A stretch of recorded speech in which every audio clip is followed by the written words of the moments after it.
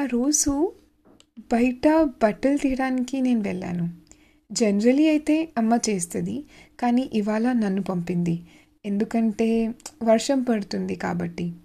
అప్పుడే చూశాను తనని మొదటిసారి. అది లవ్ అట్ ఫస్ట్ సైట్ అంటారా?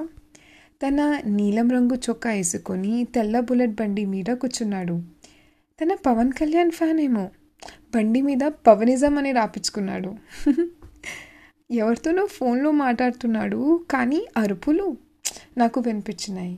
ఆహా, అక్కడే అక్కడే ఫస్ట్ టైం చూసి పడిపోయా.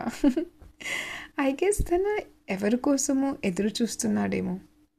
యు మే నెవర్ నో, నా కోసం ఉండొచ్చు. సో తన ఇలా రైట్ సైడ్ చూసి జోరుగా అరిశాడు, ఎక్కడ్రా అని. నాకు ఫుల్ భయం వేసింది. ఐ థాట్ తన నన్ను అడుగుతున్నాడేమో అని. కానీ కింద చూశాను, బాలు అనియతో మాట్లాడుతున్నాడు.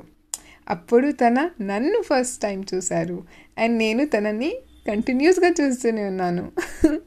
ఉఫ్, మళ్ళీ ఎప్పుడు చూస్తానేమో ఈ నీలం రంగు చొక్కాని.